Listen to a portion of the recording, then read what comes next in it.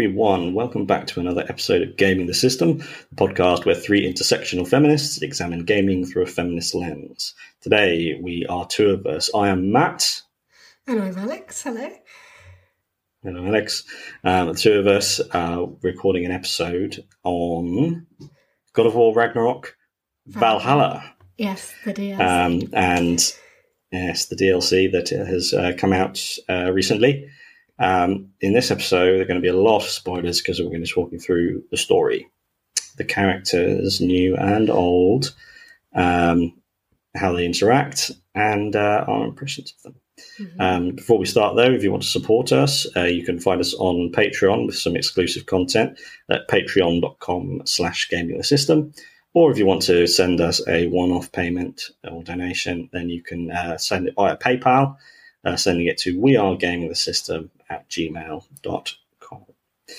Okay, so we started off, Kratos and Mimir rowing through the mists, having received an enigmatic invitation on a letter inviting them to, I think it was test themselves. Yes. An invitation to a test. Not a summoning. It's in God of War, it tends to be you get threatened into doing something, or like at the start of God of War, immediately there's a threat that forces you to action, whereas this is just a gentle, if you feel like it, come and have a look. So the first playthrough, it's an empty beach. You go and Kratos forces the door open, which is hysterical. And what was your experience of that bit and the first playthrough? I kind of had a feeling that it would be a scripted loss, as gamers like to call it. Being a roguelike, I was like, well, we've got to get used to the system of the roguelike. So I knew that there was going to be a big fight in it, in which we would inevitably die and then end up back at the start. So I kind of had in the back of my head that was going to be happening. But the framing of it and the way there was just quite a lot of mystery, what was going to be behind the door, what was waiting for us. It was all just really exciting to find out more. I can't actually remember a great deal of detail from the first run. Only I remember waking up and Kratos being confused as to why he was back out on the shore, and then coming into contact with Freya and her clear shock at him being there and having forced the door to Valhalla open. She was just like, you don't get in that way. There's another way. Which was really quite fun. And it was just great to be reintroduced to these characters that we spent so long with in God of War. And be like, oh, it's Freya, she's back. And like, just get really excited about seeing everybody again and being immersed in that world again. It was just really the overriding memory of that first run through. Definitely. Yeah.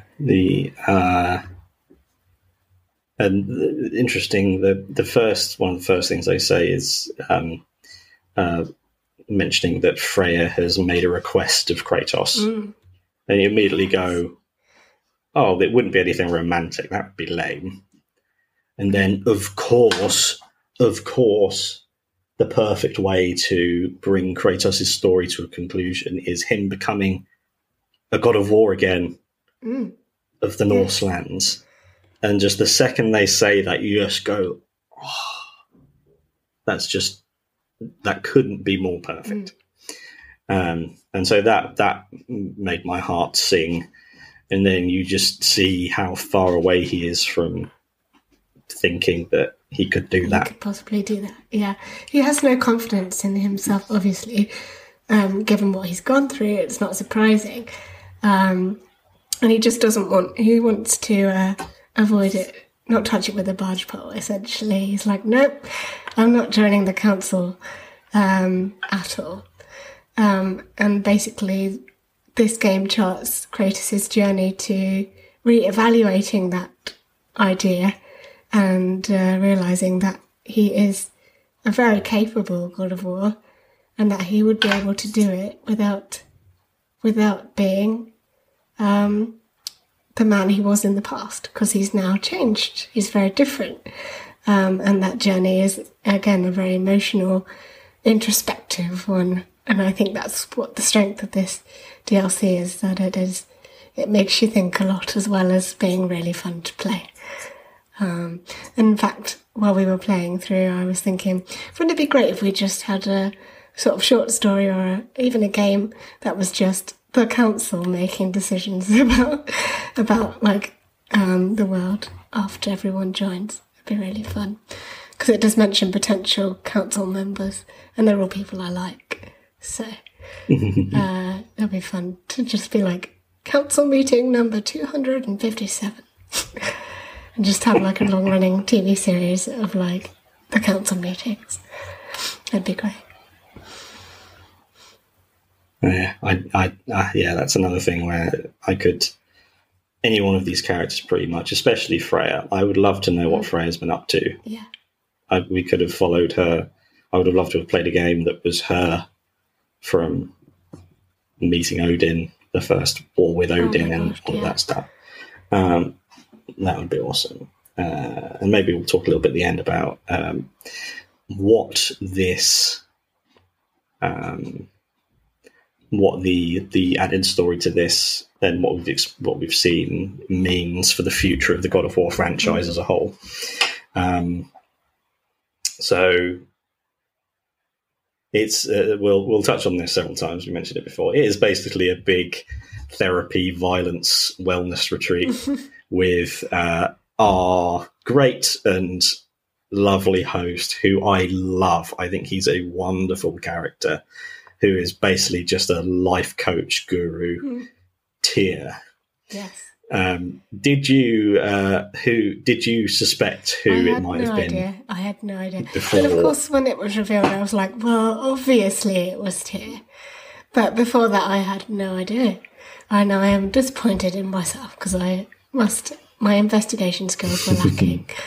I was so absorbed in the fighting, I forgot to get my brain to work and think about who could be the inviter. But yes, naturally, Tyr makes the most sense, because although initially, when he was first introduced, I was still, because of the lingering trauma of disguised Odin, slightly suspicious of him. Which goes to show how tricksy Odin can be. The lingering impact of Ragnarok there. But no, I love Tyr. I think he's great. And even during the final battles, the boss fights with Tyr, he's so encouraging. I'm just like, oh, they're such good friends. It's so great. I don't know how you felt, Matt, about it. Yeah, I had no idea, and then he reveals himself, and you go, oh, of course. Yes. And he's so understands Kratos. He understands people, which is just, it shows that that's the kind of God of War he was. He was the person who could bring people together. And he knows that Kratos needs this, and he knows... He sees what people are capable of, just like any good life coach, and then shows them, invites them on a path that can allow them to realise that. And this is it treads a fine line between just sounding like a self-help book, yes, and because there's something that frustrates me in TV shows and stuff is when someone's having a conversation, then one of them says, "Oh, with great power comes great responsibility," yes, or just these words of like wisdom, inspirational quotes like you see on office walls and things. Yeah. They tread a fine line with that, because it's immersed in genuinely good storytelling. It works fine, because you can tell that these characters mean this. Yes. And I do love fighting Tyr, because he so cool. One of the bits he just goes, "Love the beard, by the way." Yeah. Okay. Yes, excellent. You can tell he's just having fun. And I also love how every time that it always feels like Kratos, you're trying as hard as you possibly can to beat him. Yeah. And Tyr is just enjoying himself. Yeah. And ends every single fight by grabbing Kratos' fist, which shows that he must have so much more in the tank. And he's just lovely. And he's got such a chilled out, mellow way of speaking all the time. And you never felt when you were going in, you never felt alone. And I think that's a really big difference. The further you back in God of War, how alone Kratos has been. And probably one of the least pleasant bits in the main story of Ragnarok is when I think it's one of Kratos' dream sequences. And I think it's him and Faye in a boat I remember that with one. baby Atreus. Yeah. And for the first time, he hasn't got his armour on. And you just see his posture feels different. And he just looks really uncomfortable. And then that dream ends. It's him saying, another part of him saying that when Faye dies, that part of him that she's breathed out is dead as well. Instead of realizing that he's growing as a result of these relationships, and now this is the ultimate final step for him to take in going, yes, I have changed, yes, I want to do more, yes, I'm capable of more. And just him always having company now, and company that he enjoys, is a very beautiful thing. And the clear him and Tyr have only just met, really, because they've actually found the real Tyr. And just through this process that he's been invited to, and then the fighting, you can see the way when they grasp hands at the end, how much that's immediately a very intimate relationship for Kratos. Yeah. No, I think he does judge a lot of people by how they fight and things, just in his own character. So to have so many fights with Tyr means that he knows him, like you say, quite intimately, which is really cool. Yeah. I want to know what you thought of the introduction of Helios. Or Helios. Oh my God. Oh my God. That is the most inspired bit of story. Yeah, like the tension when he's introduced is really quite palpable as well, because you don't know what's happening. Suddenly everything's changed and it's gone back to the original Greek setting from the old God of War games, and I obviously was quite unfamiliar with it because I'd never played them in any great detail. But Tom, my partner, immediately knew. He was like, oh my God, it's the originals. This is the bit with the cage. And I was like, what bit with the cage?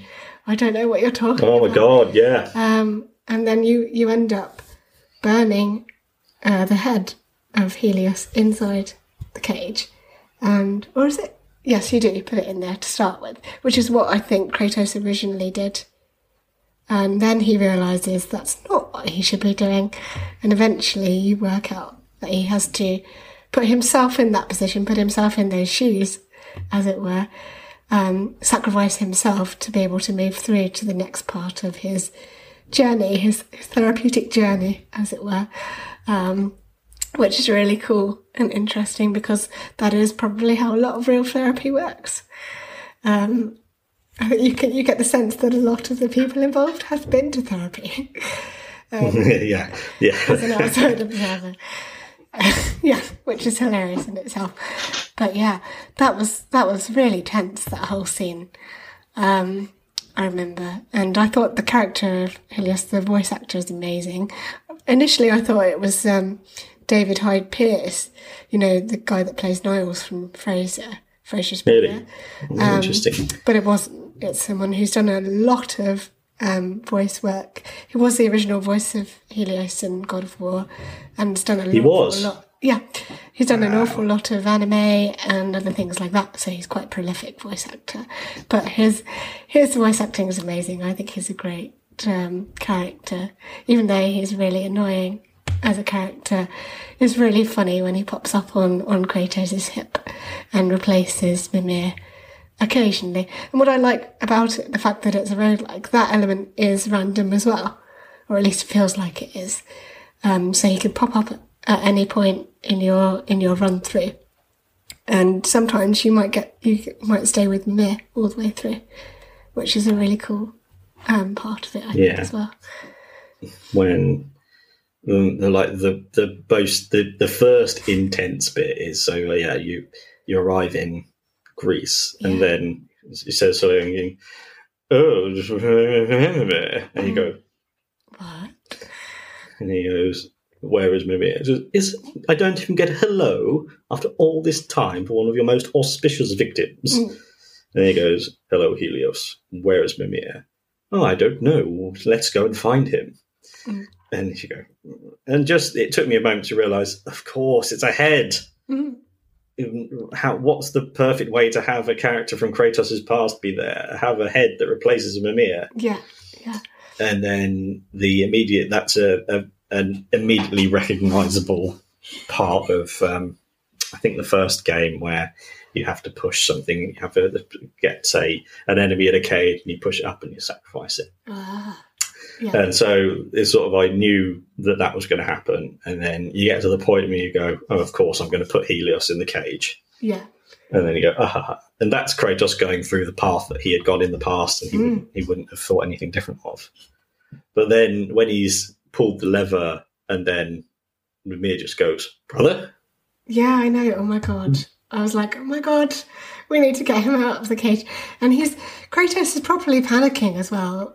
And it's actually quite upsetting to watch. You're just like, we need to help them immediately. But of course, it's going to be fine because it's a roguelike.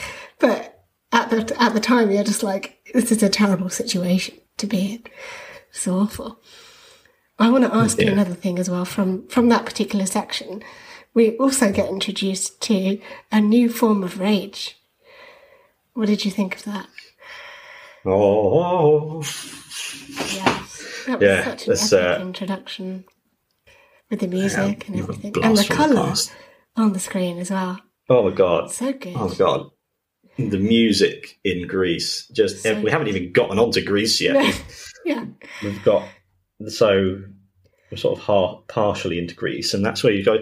You're going in. You have no idea the scope of what this thing is going to be, and you go, "Oh my God, there's a little bit of Greece." And we've got Helios creeping in. The pots change, and the pots change. Yeah, the music, it's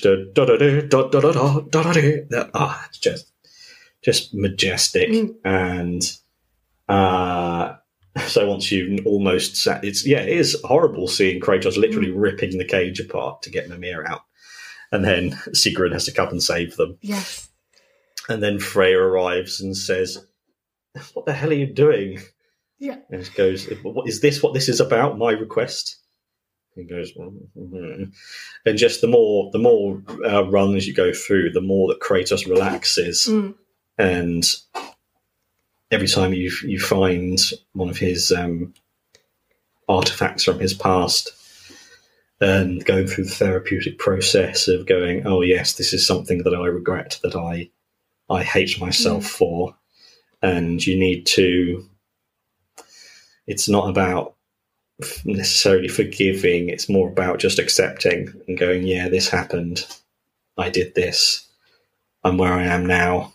I can do what can I do the best that I can now, and doing that with lots of violence is very empowering, actually. Yeah. Because you can go, I've got this. Did you say you found the flute? Yes, I've got 2 out of 3 Calliope's flutes, who I think is his daughter, who I know in the past, obviously, his first wife and daughter died by his own hands, essentially. I don't know the exact details, but basically they die because of him, which is not a nice thing. And so he's talking about how he had to go back to face the goddess of the underworld, I think it was, and he's saying that he had to leave his daughter behind, and it actually was her, and that he had to leave her behind to stand against the goddess of the underworld, and so he essentially had to leave her to die twice over. And that's the part where I've got to, is the 2/3 of the way through that particular one. It's just, again, I have done an insane amount of therapy, so I recognise, oh yeah, this is the process. Yeah.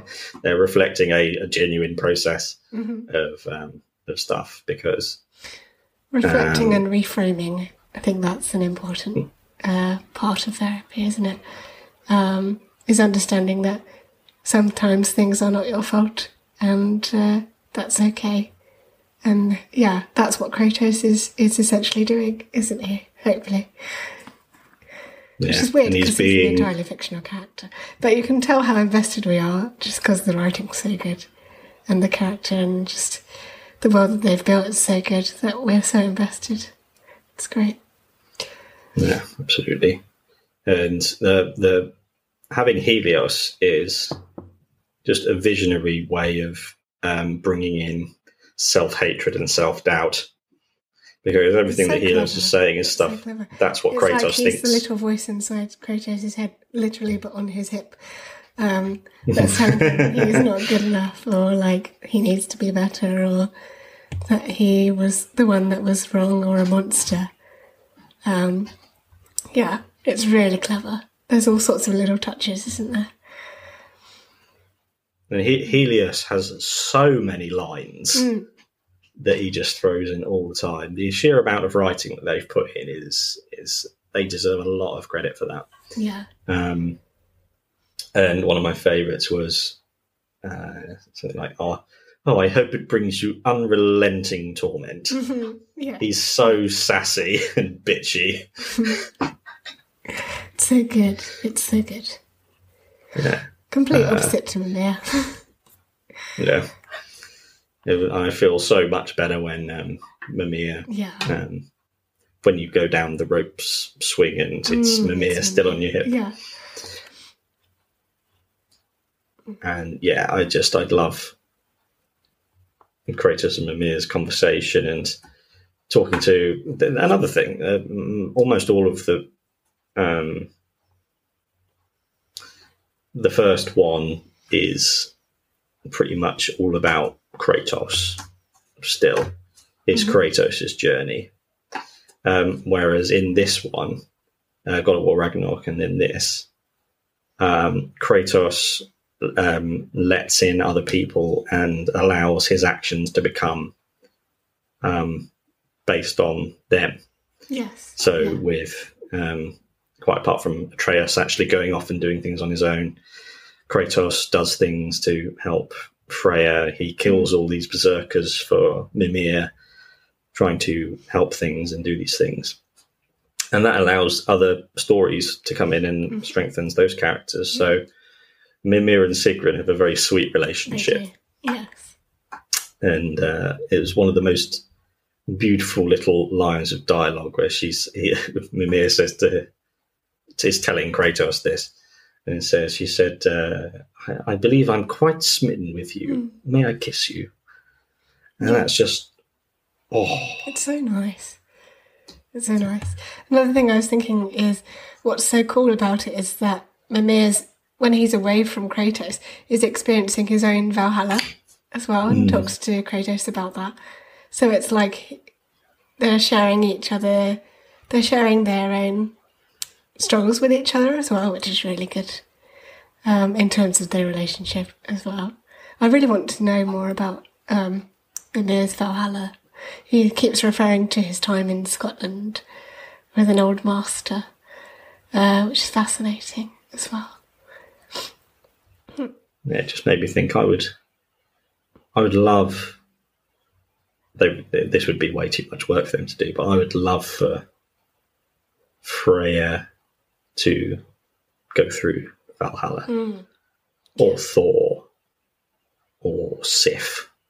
Yeah. I'd love to experience what those, because another element of therapy is it's a unpleasant process.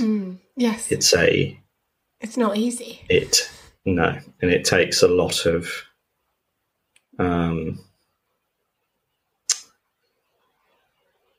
stopping and looking back and thinking about bad things that have happened to you, and probably especially bad things that you may have done. Yeah. It's much easier just to try and forget them and not think about them. And it would be much simpler if you could just fight your way through processing things. That would be nice. I wonder if... So I think Sigrun has fought in Valhalla. Yes. She's gone through it. Tia's gone through it. Yes. Mimir's going through it. Kratos is going through it. Do you think Freya would do it if she had the option? I think she probably should, given what she's gone through the last 2 games. I think it would be very brave of her to do it, because that's the hardest thing, isn't it? Taking that step to realising, yes, I will go and do this, is often the hardest part, is accepting that you might need to do that. And actually and doing the first session is often the scariest one, because that's where you feel the most vulnerable. Speaking as someone who's done a couple of therapies before, not anything major, but I definitely have done it, so I know how it feels, and it is very nerve-wracking. You feel very vulnerable because you're like, right, I'm going to talk about myself, and I don't like talking about myself very much. It's an uncomfortable process for a lot of people, and I think it is a learned skill, is being able to reflect and look at stuff and think about it in a different way, and to be open to forgiving yourself or just looking at things differently. It takes a lot of work. Like you say, Matt, it's not easy, and it can be quite surprising. The stuff you can dig up that's been buried or that you've pushed away and forgotten about, that can get kind of revealed, as it were. And when you talk about it after a long time, it can be quite freeing and things. But initially it's very upsetting, obviously, a lot of the time. And I think it's reflected really well in the gameplay, which is not something you expect to say about a God of War game. You expect to say it about things like strenuous sacrifice, things like that, because that's obviously, the focus is definitely on mental health there. But to have it, it's definitely developed since the new reboot of God of War, but this is by far the most, you can apply it most readily to mental health and mental health struggles, which I think is really cool, and a really cool part of gaming in general. The power that games have to make us reflect on our own lives and things. Yeah, a serious thing about therapy that isn't repeated enough is that it's not just for broken people. If you think therapy is for someone who is broken and needs putting back together, everyone can benefit from therapy in some area, and that's an area of taboo around it, which needs to be talked out of. Very often people turn to it as a last resort when they are broken, before, like when it's too late almost.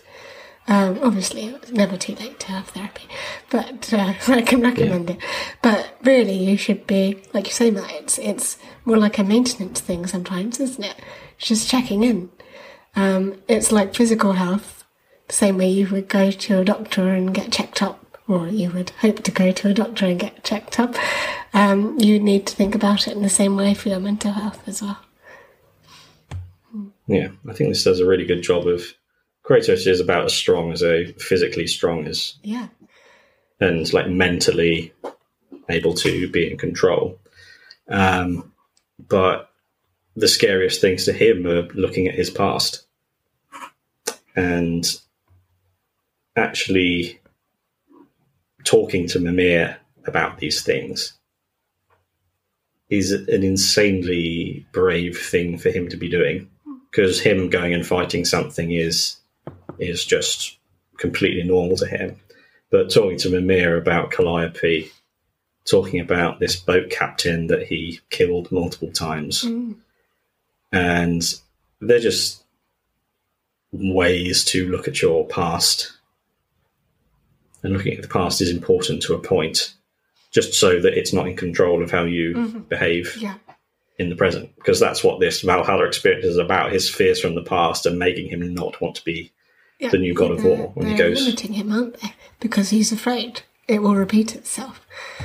And a number of other things as well. But yeah, it actually has made me think while you've been talking, it also reflects how important it is, especially for men, to talk, and how hard it is for men to talk because of things like the patriarchy and toxic masculinity. And yes, I'm physically strong, I'm the alpha male, I can't have feelings, I can't talk about my feelings. And actually, it's really important to be able to step back and say, well, yes, it's okay to talk about my feelings, and I need to talk about my feelings. It is a problem for men in society, and we know that, based even on like the numbers of male suicides every year. You know, that their percentage is far higher. So it is a problem in society, and it does very well to think about how can we tackle it in terms of just talking more about mental health and being more open about it. It's really important. Yeah, it's the things of with men, it's that feelings make you weak. Women have feelings. You don't want to be a woman, do you? And then not dealing with your feelings is what is the most damaging thing. And Kratos clearly feels very deeply, and that it's not enough to be strong physically and mentally if you can't control your feelings. And so you need to work on your feelings, and then that will make you stronger. And I sound like Tia now. Yeah, it's just it's such a good game, though, isn't it? That we're having these discussions. It's just like, yes, this is exactly what we all need. I would recommend everyone play it, just to take away those messages. Definitely. I mean, we all take what we want from it, don't we? But it's just so good. I think it's spot on. We'll just bring this one to a close.